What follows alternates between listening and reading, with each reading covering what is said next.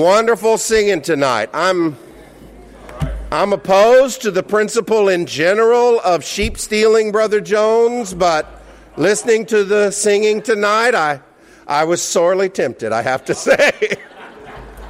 Y'all could just come over, all the time and help us. I appreciate that very much. Listen, I really have enjoyed last week. I'm thrilled to see everybody here this evening as well. I think this is just a great thing, and I'm hoping this is not just something we do and then forget about it. I'm hoping this is planting the seeds for ongoing cooperation. I think some wonderful things can happen, and I'm hoping that some of those plans may come to fruition in the coming months. Because this is exciting to me. This is something good to have happen. Do you believe in monsters? I believe in monsters. One of my favorite news stories, actually I ran across this like about 9 years ago now. This happened and this is a real news story. It's covered by several different news agencies. Annalise and Mackenzie Spray. Annalise is the mother. Mackenzie's just the 3-year-old little daughter at the time this story took place. And they live in the suburbs of L.A., up next to the mountains. And one morning, they have 3 chihuahuas. And one morning, the chihuahuas are just going crazy to get out the front door. And Mackenzie, the 3-year-old, got up to let them out the front door. And thankfully, Annalise Spray was there because Mackenzie was going to follow them out to see what they were so excited about. And at the last minute, Annalise was able to stop her daughter from walking out the front door because there was a 100-pound mountain lion. Do you believe in monsters? If you're a 3-year-old girl, or worse, if you're the mother of a 3-year-old girl, a 100-pound mountain lion is a monster. Now, if you've got your Bibles, I want you to open up to Ephesians. Brother Jones and I both are going to be working in the book of Ephesians tonight, and I want you to be there with us and share a little. And Ephesians has several interesting features. One of them is an interest in monsters. In the book of Ephesians, over and over again, Paul talks about the powers, the authorities, the rulers in the heavenly places. And those are not pretend monsters, those are real monsters. If you've got your book of Ephesians open, you can look over in chapter 6. That's one of the places where he gets the most explicit about this. Chapter 6, verse 12. Right when he's setting up that whole armor of God passage. Ephesians chapter 6, verse 12. For our struggle is not against flesh and blood, though Satan always wants to trick us into thinking we're supposed to be fighting each other. Our struggle is not against flesh and blood, but it's against the rulers, against the authorities, against the powers of this dark world, and against the spiritual forces of evil in the heavenly realms. In Ephesians, the heavenly realms is just the unseen world. There's good things up there. God's up there. Jesus is there. You're up there in your spiritual life. But also evil things are there too. Things that aren't in tune with the will of God. Spiritual forces, authorities, rulers, powers. They are real monsters. These are things that make the world out of sync with the will of God. And Paul says, don't be fooled. Again and again and again and again, this world tricks us into thinking we're fighting with flesh and blood, that we should be fighting with each other. The real monsters are these spiritual forces. That's where the real problem is. Now, that emphasis of Ephesians on these spiritual forces, these authorities and powers and rulers, leads to what I consider the weirdest verse in all of Paul's writings. And I'm sorry to start with kind of a puzzle, but this one is just, this one fascinates me. Every time I read it, it just fascinates me. So if you've got Ephesians open, turn over to chapter 3 and look at verse 10. This is the weirdest verse in Paul, I think. And he has some weird ones. This is a puzzling, strange verse. The book of Ephesians is interested in these monstrous forces, these powers and rulers and authorities. And then in chapter 3, where Paul's talking about his ministry, he's talking about the fact that he's the apostle to the Gentiles. He's called to carry this gospel to the Gentiles, which nobody would have expected. Reading the Old Testament, you wouldn't think that's what was going to happen. But all of a sudden, Paul is out there and he's converting Gentiles and bringing Gentiles in. And then he says this in chapter 3, verse 10, and I'm going to go ahead and read 11 too. His intent, that's God's intent, his intent was that now, through the church, the manifold wisdom of God should be made known to the rulers and authorities in the heavenly realms, according to his eternal purpose, which he accomplished in Christ Jesus our Lord. Okay. If that doesn't strike you as a weird verse, I don't think you're reading it. I need you go back and look at it again and see how strange that is, because what that's saying is the church, by existing, I guess, by the fact that we're here, is teaching something to the monstrous forces in the heavenly places, the invisible forces of evil, of rebellion against God, of chaos and disorder in this world. That somehow they're looking at what's happening right here, tonight, for instance, and that's teaching them something about the manifold wisdom of God. What? What? What does that mean? What does it that you and I, being together, teaches to these rebellious, monstrous forces? Well, Paul lays some groundwork to help us figure that out, and that's kind of what I wanted to talk about tonight, and then I'm going to turn it over to Brother Jones. I think to figure this out, look back in chapter 1. Go back to Ephesians chapter 1. The part of this we read, this is part of what we had read for our scripture reading tonight. Ephesians chapter 1. Look at verses 9 and 10 of Ephesians chapter 1.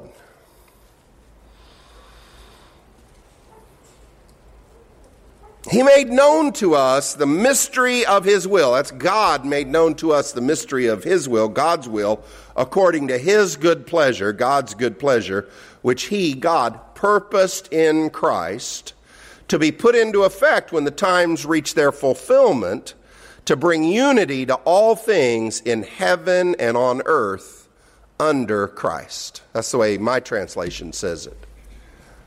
In other words, God has this enormous plan, and if you read all of that section, it goes all the way back before the creation. God has this plan. There are monstrous forces. There are forces that lead things in a chaotic direction. There are forces that don't submit to the will of God. Satan's doing that. But so's death, so's disease, so's war, so's violence. There are all these forces operating that do not submit to the will of God. And God has a plan under Jesus Christ to bring everything back together into harmony and unity. I think that's exactly what Paul's claiming. See, and this is important, church, because sometimes we have a view of Jesus Christ that's too small. Now, when we preach that Jesus Christ can save you from your sins, that's pretty big. And it's really important that we help people understand Jesus Christ can save you from your sins. But that's only part of what God has planned for Jesus Christ to do. We got a universe that's in rebellion, partial rebellion against the Creator God. And the picture that's painted here in Ephesians and also in other passages is that Jesus Christ is God's champion to come and win back the rebellious world to God the Father.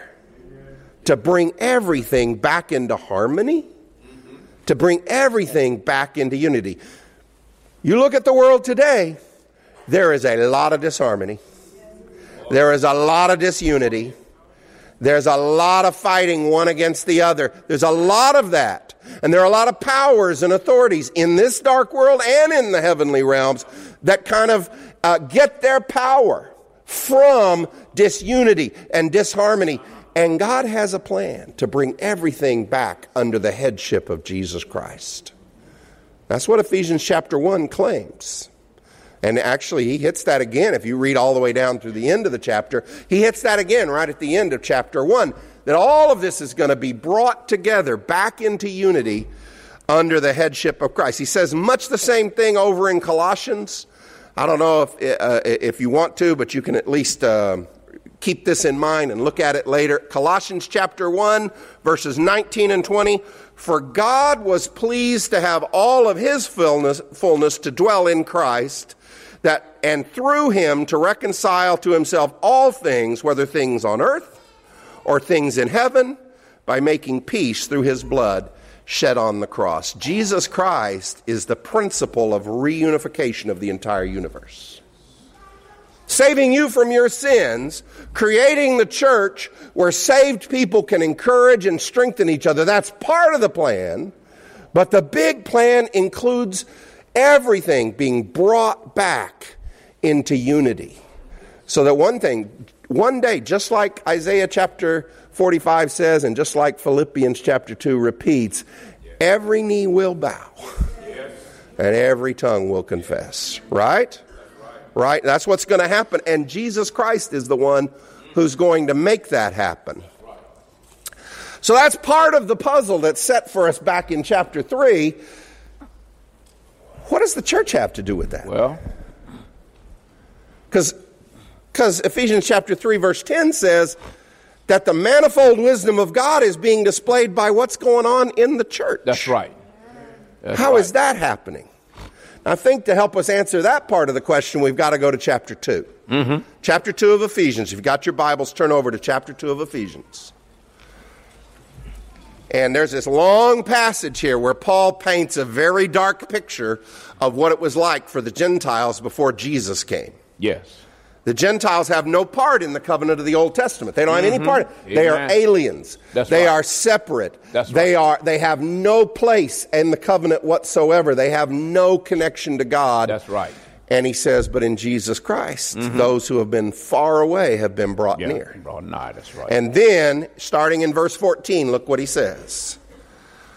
For he himself is our peace, who has made the two groups one, and has destroyed the barrier, the dividing wall of hostility, by setting aside in his flesh the law with its commands and regulations. His purpose was to create in himself one new humanity out of the two, thus making peace, and in one body to reconcile both of them to God through the cross, by which he put to death their hostility. Yes. That is an incredibly powerful passage.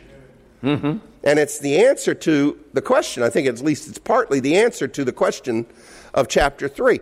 What is it about the church that teaches the wisdom of God to the monstrous forces in the heavenly places that are in rebellion against God? And you know what it is? It's the fact that against all expectations in the first century, the gospel of Jesus Christ, the good news of Jesus Christ, was bringing two groups together that nobody thought could be brought together. Yes. In the first century, it was Jews and Gentiles, right? Yes. And there was hatred between these two groups. I don't want you to be under any illusions at all. There is horrific things said by both sides against each other. The Romans and the others of the first century said horrifying things about the Jews. It was anti-Semitism you could not believe. It sounds like it's coming straight out of Nazi Germany. I mean, just really terrible things. One time, the Emperor Claudius just said, all the Jews, just get out of town. I don't want you. Just said, get out. Everybody. If you're Jewish, you got to leave Rome. And the Jews responded with that hatred by hating back. I mean, a lot of times, not all of them, but some did. Just, if you're hating me, then I hate you. There was a lot of hate. The last thing, I'm pretty sure the last thing anybody would expect, looking at the state of the world in the first century, would be that there could be a combined Jewish-Gentile movement. Yes.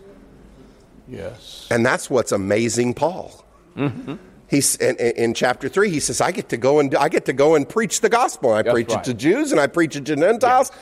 Yes. And people respond to this gospel. And an amazing thing happens. Chapter 2 of Ephesians happens. Yes. Yes. What would that be? In the first century, what would that be like? To have people who represent cultures that are at war with each other. Yes. Sometimes their leaders say awful things about each other.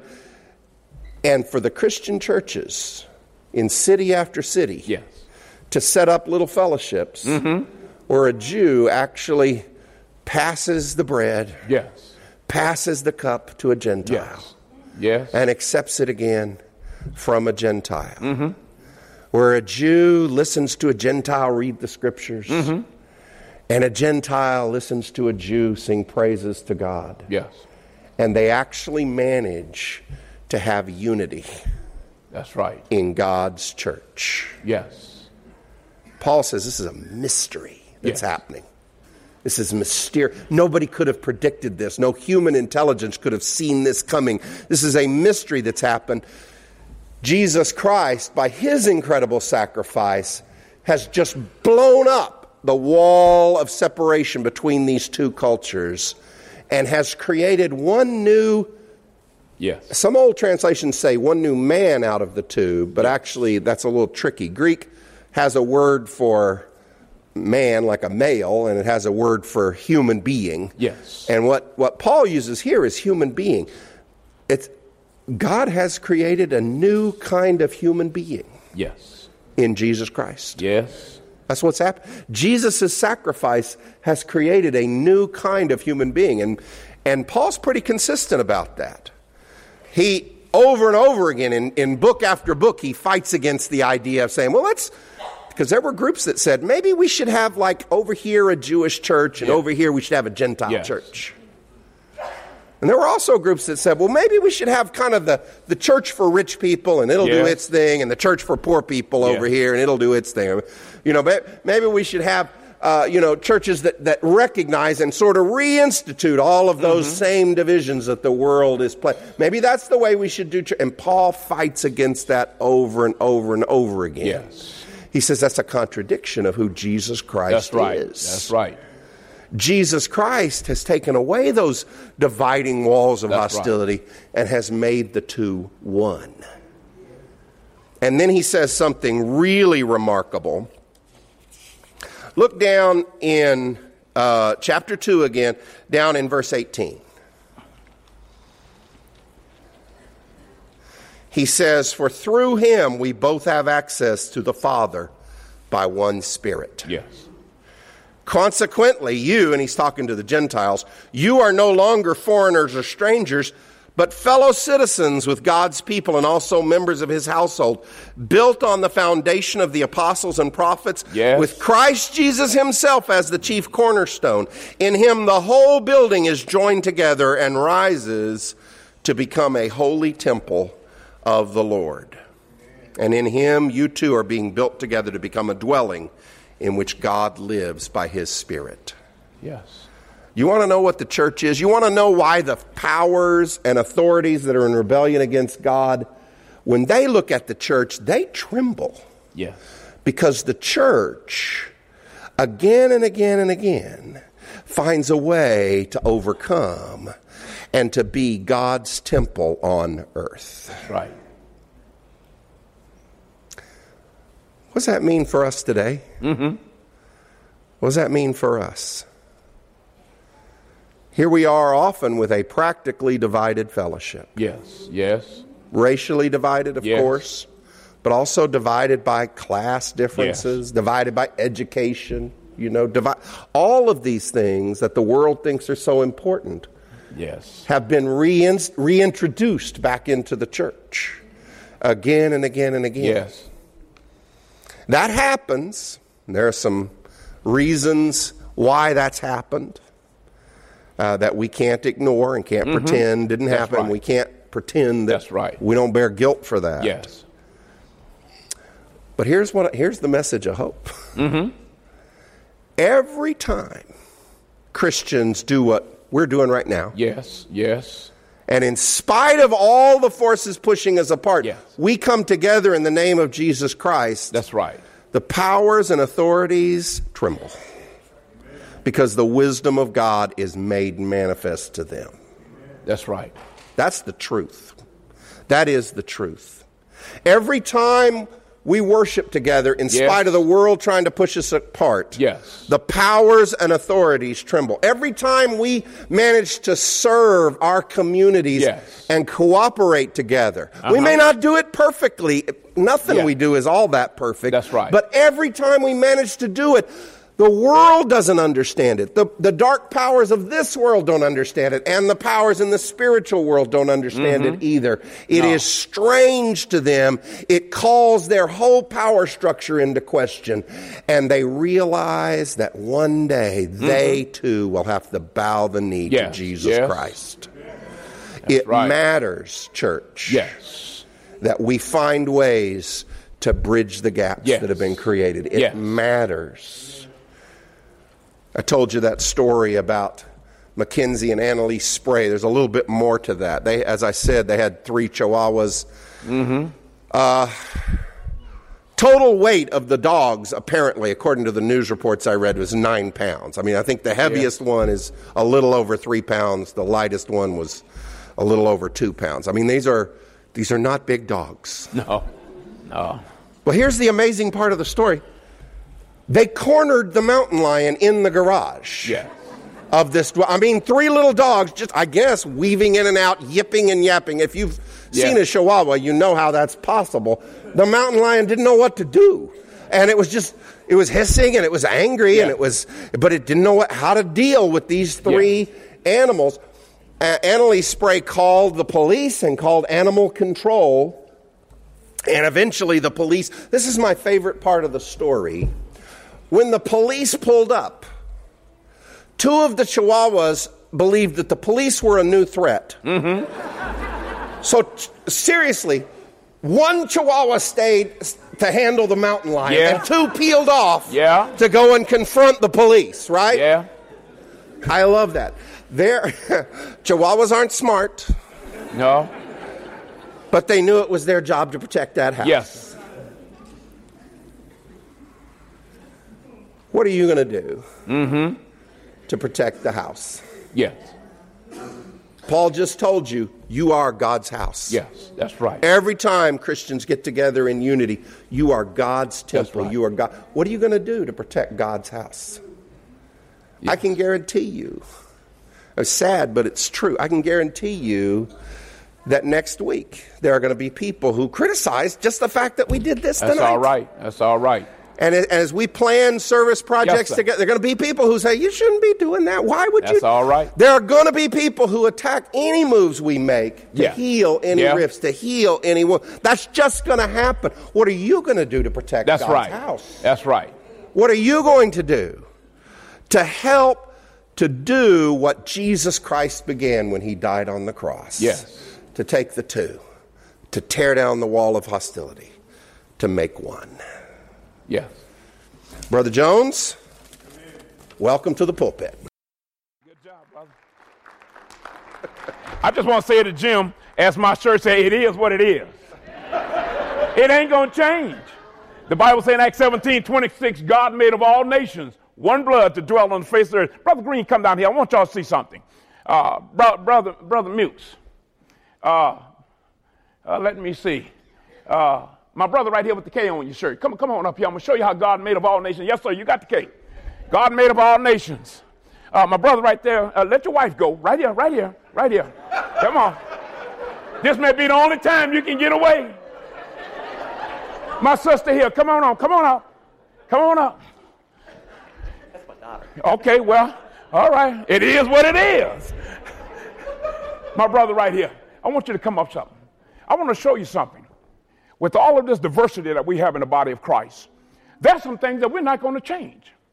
There's some things in our culture we're not going to change. He talked about protecting the church. The church is the body of Christ. I like the way Paul said in 2 Corinthians 5:16. He said, even though we knew Christ in the flesh, we don't know him like that anymore. So our thing is not to fight blood against blood, flesh against flesh. But remember, the spiritual powers that we're fighting against. Amen. He's not fighting against Charles.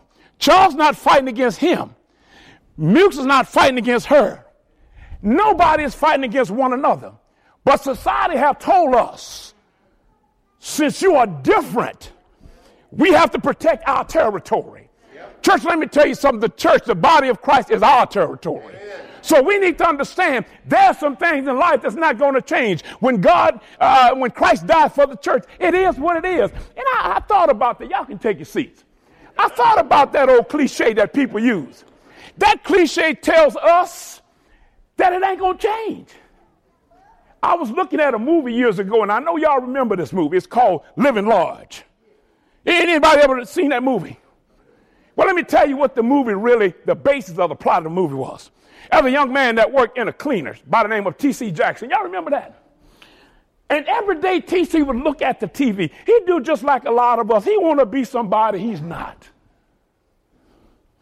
Y'all getting quiet on me.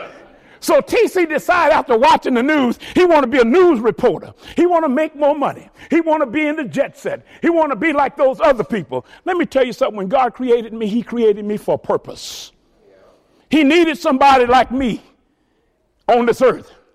He needed somebody tall, dark, and handsome like me.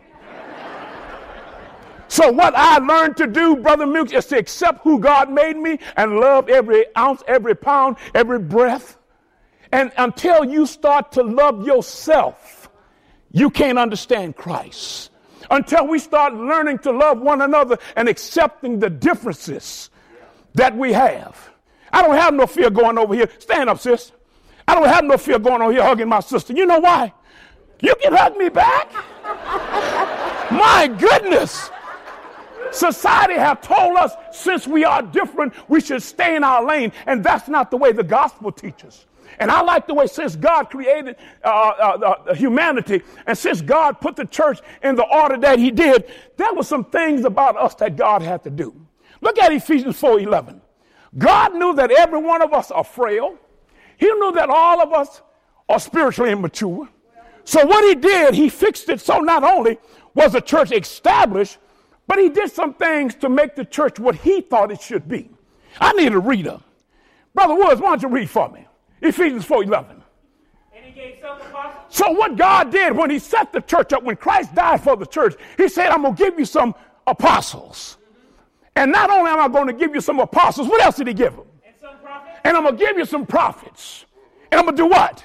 And some evangelists. And I'm going to give you some evangelists.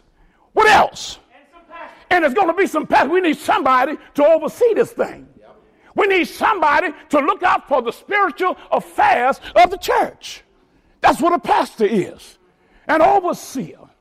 God knew good and well that the church could not grow, it could not be drawn closer together, that the church cannot mature unless it's being nurtured. Yep. What else did it say?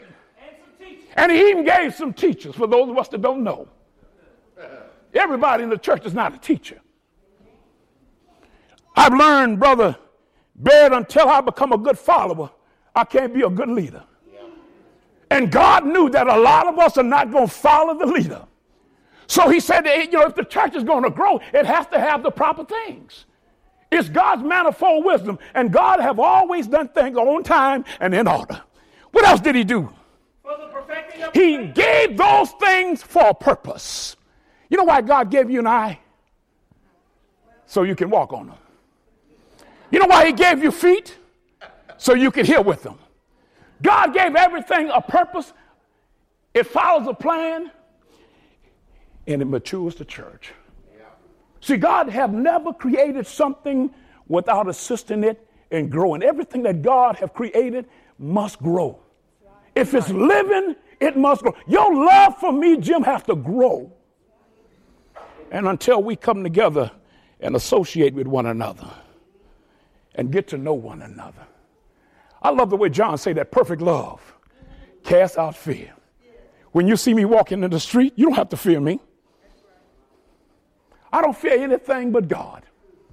I don't care, Brother Woods, if you had 6 set of feet on your 2 legs. It doesn't scare me. So God took the church, and he knew that the church was going to have some issues. It had it in Acts the 6th chapter. The church started out with problems. But you notice the members didn't run from the problem. God gave some things to take care of the problem. What else did he give the church? For the work of the ministry. He gave the church some things for the work of the ministry. And what else? The edifying of the body. For the building up. This is what we're doing. We're trying to build one another up. The world going to tear you down. All you have to do is turn the TV on. It's going to tear you down. All you have to do is walk out in the street. It's going to tear you down. All you have to do is show up on your job in the morning. It's going to tear you down. What else did he give?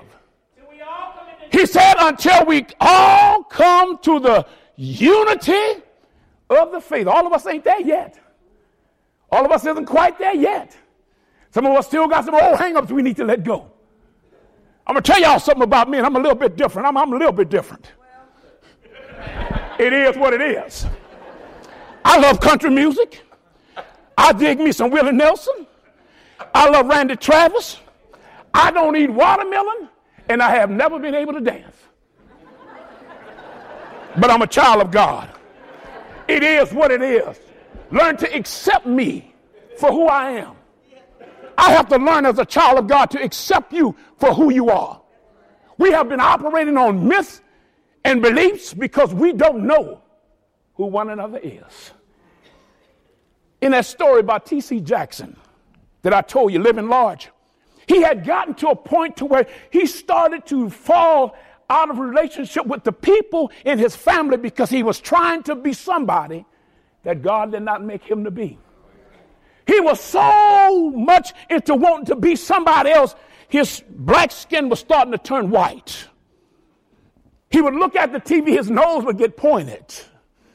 I used to say to myself, Jim, people say, well, you better do so-and-so. I said, I ain't got to do nothing but stay black and die. But Michael Jackson changed that. Amen. But what I'm trying to say in this story, this picture, this movie was saying, be who you are, accept who you are, but love the people that you are connected to.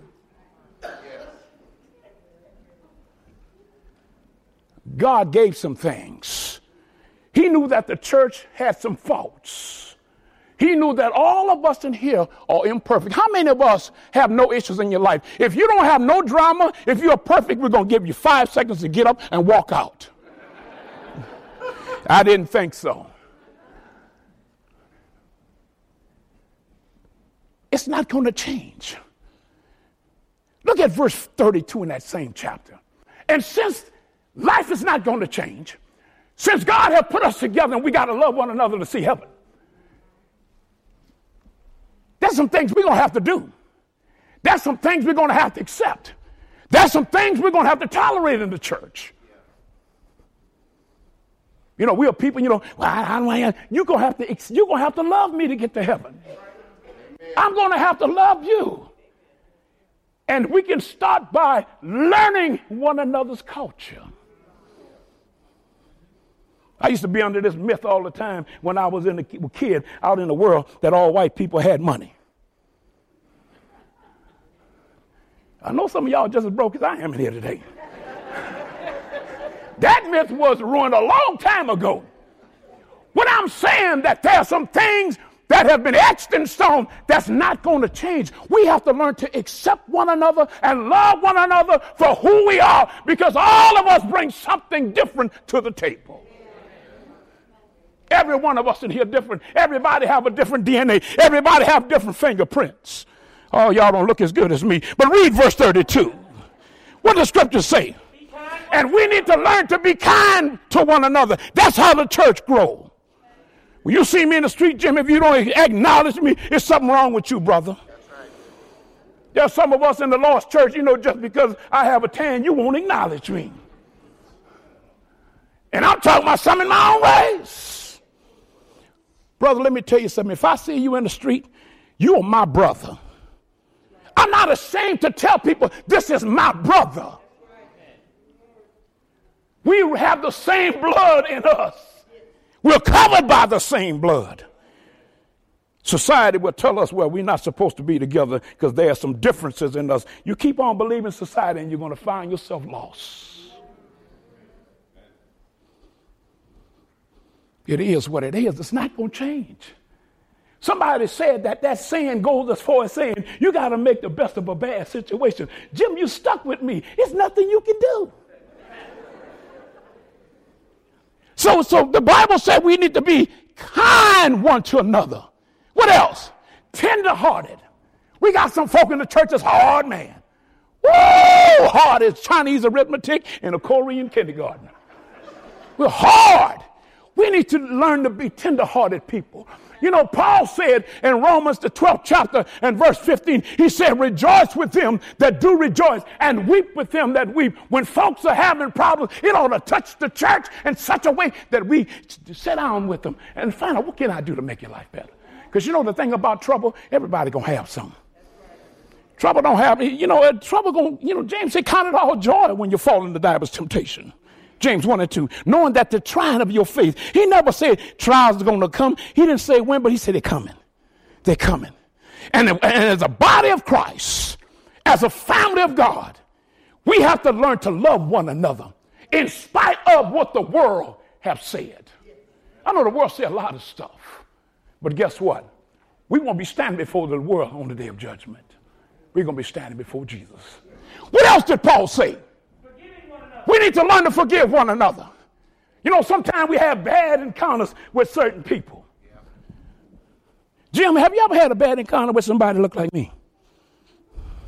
Come on, be honest now, Jim. God know your heart. Don't lie to me, Jim.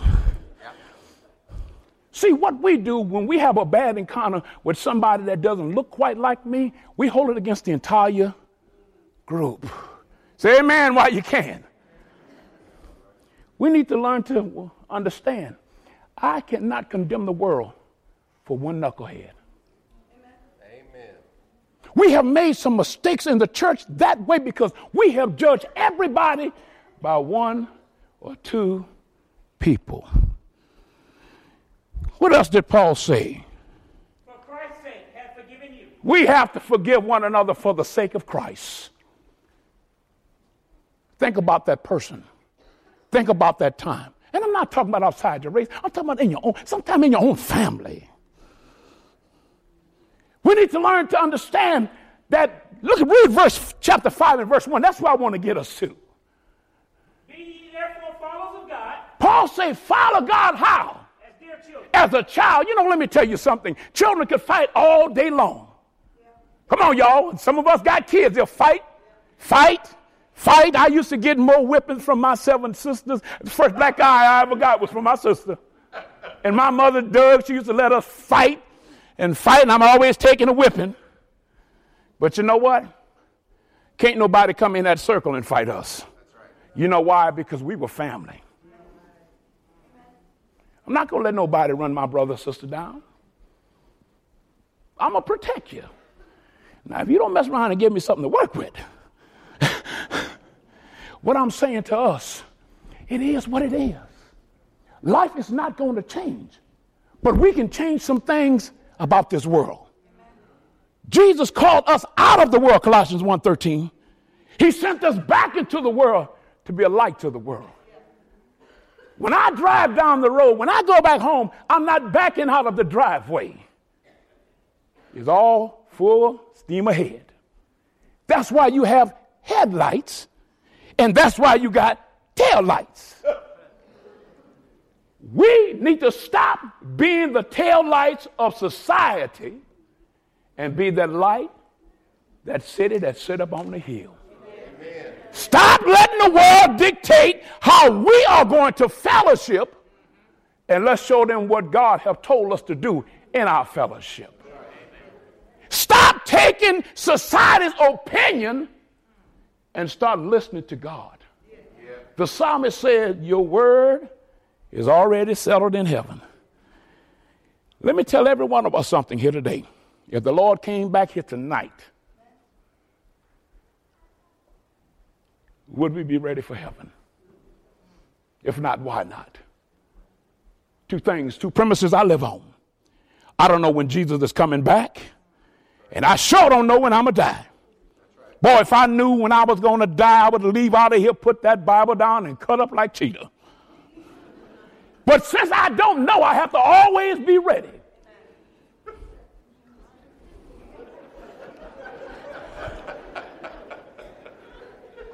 is what it is. Think about that on a very serious note. If the Lord came back tonight, the state that your life is in right now, would he take you back to heaven with him? That's something to think about. And you see the thing about God, 2 Peter 3:10, he's coming back as a thief in the night. I have never had a thief to call me, email me, text me, Twitter me, and tell me I'm coming to rob you. Have you? But when the Lord come back, we're going to have some foolish ones that put off and put off and put off. Let me tell you something. Tomorrow will never get here in your life because it's always today. You never get to tomorrow. When you wake up in the morning, it's going to be today. Even on TV, they don't have the tomorrow show. It's called the Today Show. What's the lesson and what's the blessing? The lesson is this. Let's stop talking love and let's be about love. Amen. Let's stop. You know, and my thing is, the next time y'all come together at Eastside, I don't want to see all these black folk in one corner, white folk in one corner. Y'all mix it up. Mix it up. Mix it up. We're not living under the limited commission anymore. Y'all know what that is? That's when the Jews and the Gentiles couldn't associate. I want you to get to know somebody. Where's my garage sale queen at? Where she's at? She's in. Say, amen. Why? I'm glad you acknowledged me. She told me, she said, I'm waiting on you. I got some stuff. Let me tell you something. That's how you develop relationship with people. When you see them and you continue to acknowledge them and you get to know them, you know. And I'm going to tell y'all something about me. And this is true. This is real. This is real talk. I'm easy to love. I love myself. And until you start loving yourself, it's difficult to love other people.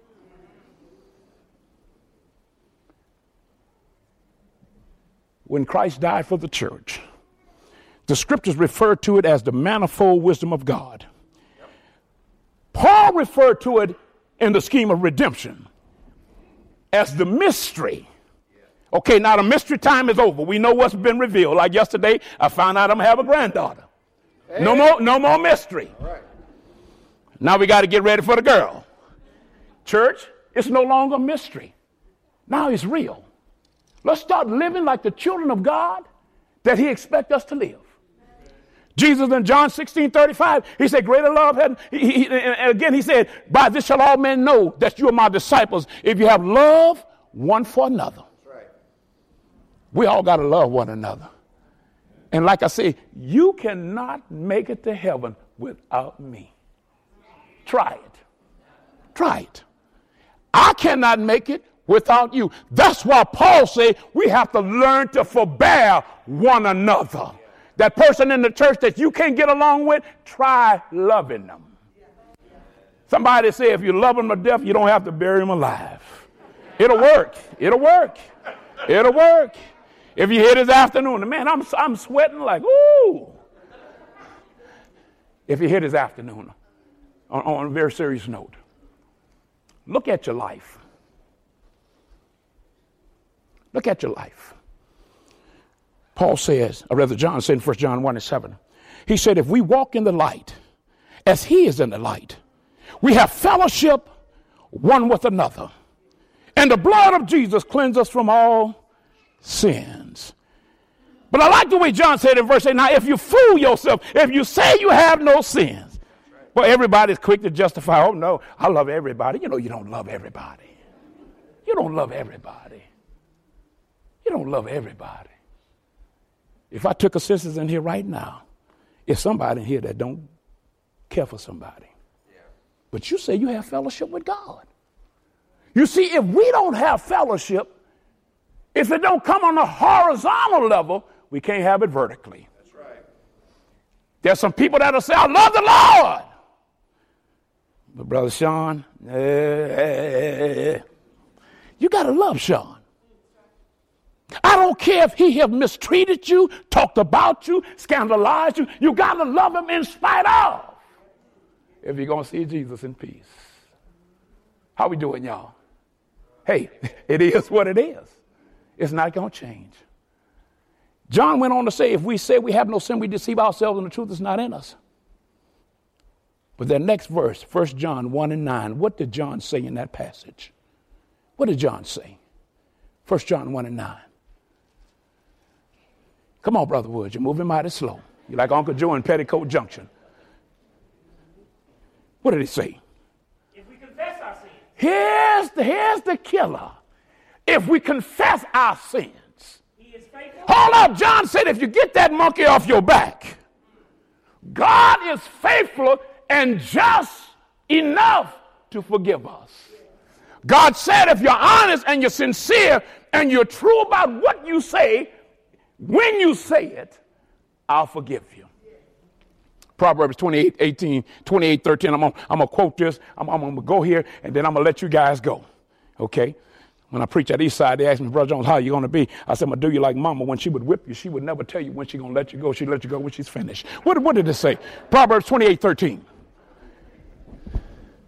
He that converts his sins. No, 28:13. Proverbs 28:13. Come on, let your wife help you out there now. Come on, let's go. He that covereth his sins shall not prosper. There's some sins that we won't confess. There's some things that we do in the dark is coming to the light. There's some things that we harbor in our hearts towards people. God knows your thoughts. Solomon said in Ecclesiastes 12:14, he's going to bring it to the judgment too. He's going to put all your business out there. He said, he that covereth his sins shall not prosper. But he that do what?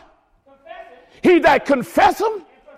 Not only do you confess them, you don't do them anymore. When you forsake something, that means you leave it. In a minute, as soon as you hit your car, you're going to forsake the building. You're going to leave here. Solomon says, confess those sins, leave those sins, and do what? Shall have mercy. God's going to have mercy on you when you get rid of some of the stuff. You know, that's why some of us don't love, because we got too much baggage. We got too much of the past. We got too many personal preferences.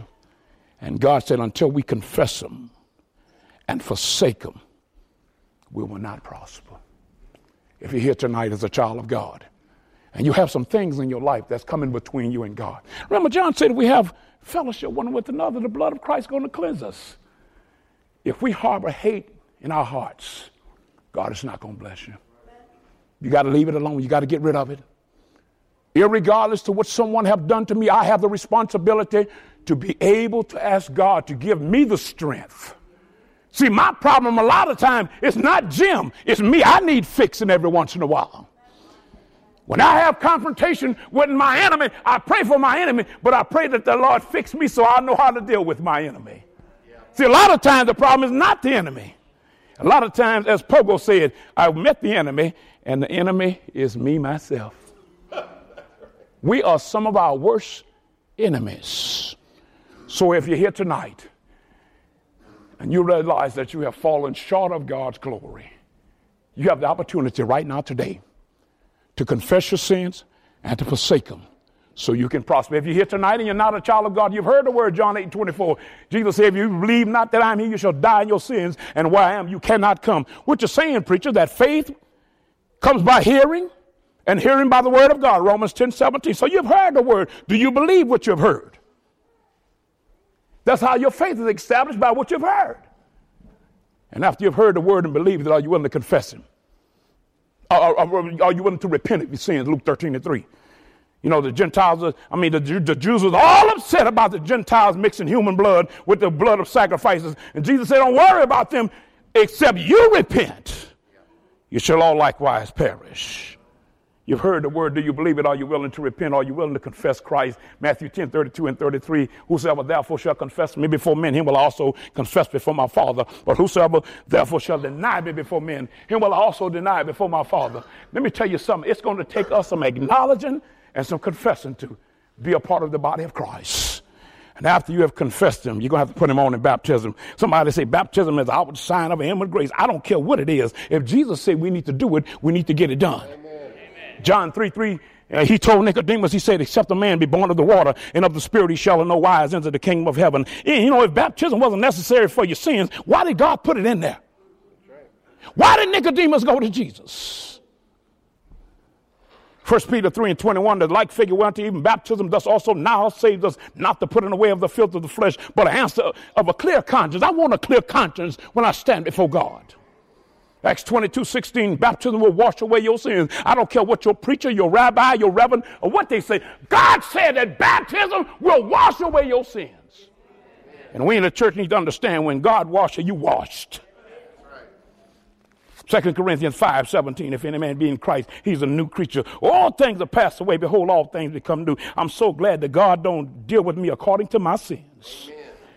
If you're here today and you understand it is what it is, you need to come while together we stand and sing the song of encouragement.